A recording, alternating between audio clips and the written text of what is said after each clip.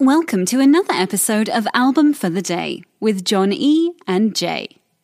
Album for the Day, August 25th, as we continue with the return of live music.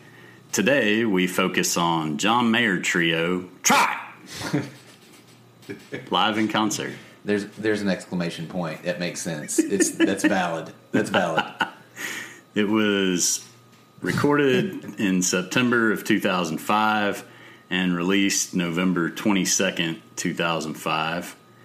The drummer is Steve Jordan. He played with Stevie Wonder, Joe Cocker, the Saturday Night Live Band, and the Blues Brothers, the tour with Dan Aykroyd and John Belushi, not the movie, however. And Pino Palladino plays the bass.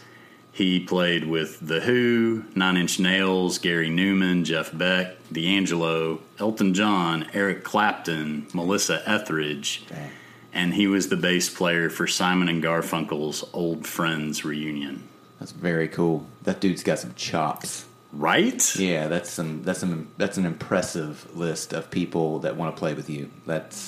And that also says a lot about him wanting to play with John Mayer. Exactly. Because both of them have played with better. Yeah. And John Mayer, he at this point he had a couple of those poppy kind of singles come out, and I was kind of like, John Mayer, okay, This album proved what kind of guitar player he was. I really wasn't, a big John Mayer fan until this, and then it was like, whoa, hold the phone. This dude is a crazy good, not only guitar player, but blues man. Not just this poppy, The stuff he's doing while playing and singing, it's... Dude, he covers Hendrix. Do you know what kind of balls it takes to cover Hendrix? Brass balls. And he does a fantastic job. He did have an album called Heavier Things. Things have fallen down on me.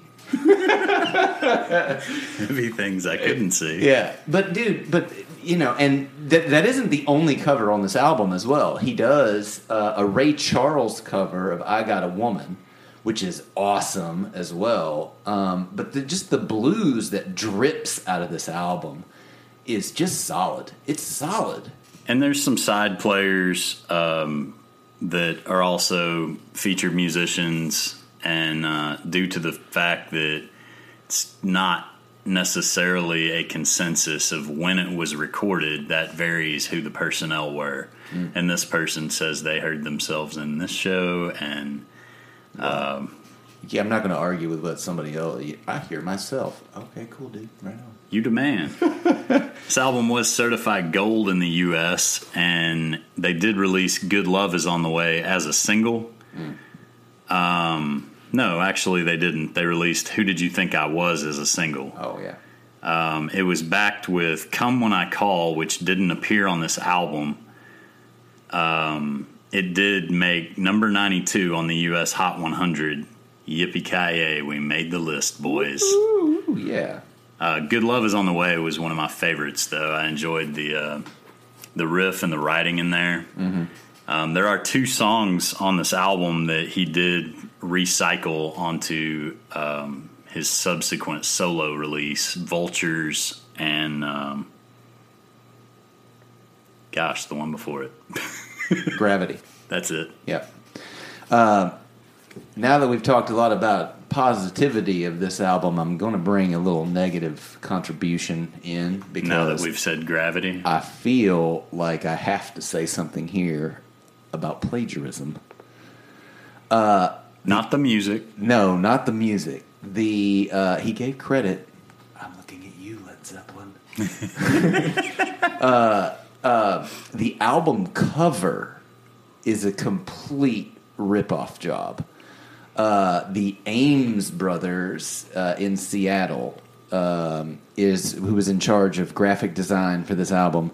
Basically, what they did is they took a Cannonball Adderley album called Something Else, and they basically just retyped the names of the players on this album and enlarged it a little bit and then put a big gray try over the top of it. But this is a. So here's my speculation, 100% pure speculation. But here's what I think, because you also just roasted the man and said, "Guess who was in charge of all art direction?" Yeah. So what I think is that John Mayer probably said, "Hey, Ames Brothers, I really want it to look like this," and they were like, "Scan, change, done, paste, done." Cool. That'll be $17,000. Right? And I'm not gonna blame John Mayer for that because I mean, but it's. I didn't tell you to rip it off. We'll call it eerily similar to the Something Else cover. I like it.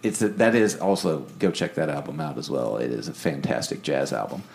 But I feel like this is the cover is the only bad part of this whole record, in my humble opinion.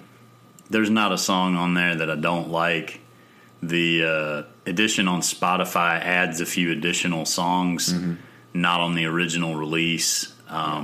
Again, that's just a bonus for you, Technology Land. Yeah. Well, album for the day, August 25th, is John Mayer Trio. Try! Be sure to give us a like, follow, subscribe, and let us know what your favorite albums are. Thanks for listening, and we will see you tomorrow. Swim in a deep sea of blankets. God.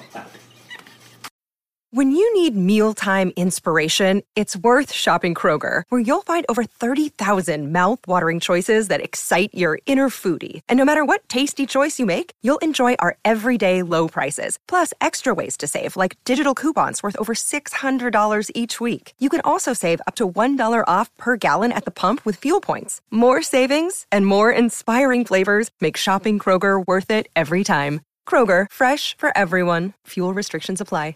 If you're listening on Spotify, after starting the podcast, you can search for the album, use the 3 dots, and hit Add to Queue.